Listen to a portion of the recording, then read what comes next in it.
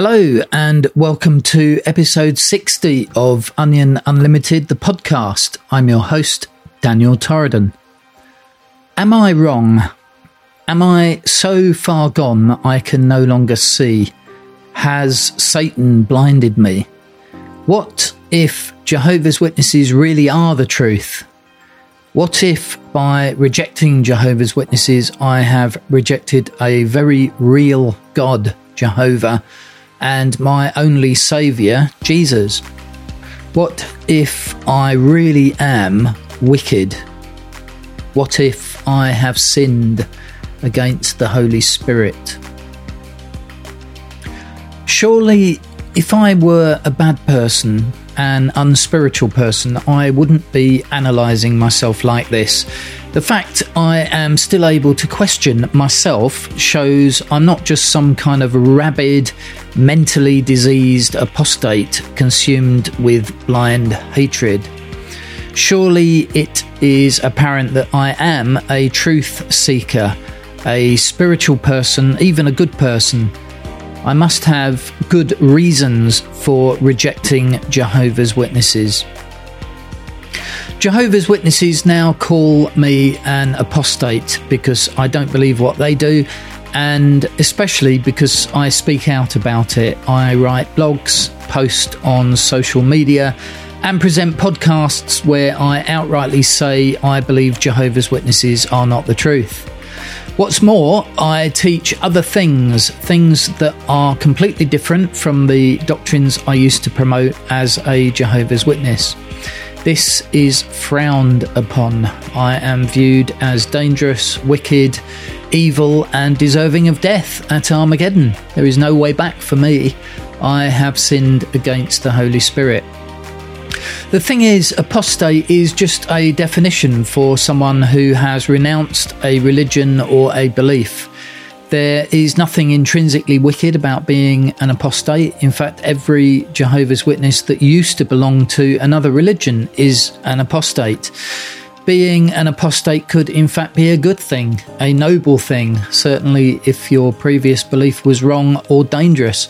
And speaking out about your change of belief, highlighting what you perceive to be the errors of religion, is really only what Jehovah's Witnesses themselves do. So what's the problem with me doing the same thing? To be a genuine Jehovah's Witness, you must accept the Bible, all of it. You must believe it is 100% the Word of God, inspired and infallible. Assuming this was how I viewed the Bible, I don't. Straight away, I would run into a problem because what Jehovah's Witnesses teach is not what the Bible teaches. A number of Jehovah's Witnesses' doctrines and policies are not supported by Scripture, including the 607-1914 doctrine. The governing body is the faithful and discreet slave, mandated shunning, treating those who disassociate the same as disfellowship ones. There should be an elegant way to leave without losing all your family and friends. Mandated refusal of blood transfusions. If I believed the Bible, if I still identified as a Jehovah's Witness, then I would be obligated to view idolatry as wrong. The Bible condemns idolatry, yet the governing body is idolised. What they say is accepted as the very word of God.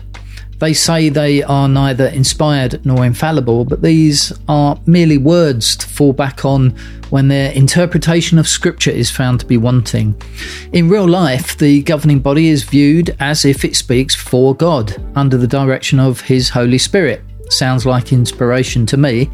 The members of the governing body are viewed with such high esteem that you can criticise God, but if you dare criticise them, you are viewed as an apostate. The next time you watch the governing body on JW Broadcasting, ask yourself how you feel. Does it seem like they are being presented as your leaders? Do you feel uncomfortable? Does something seem off?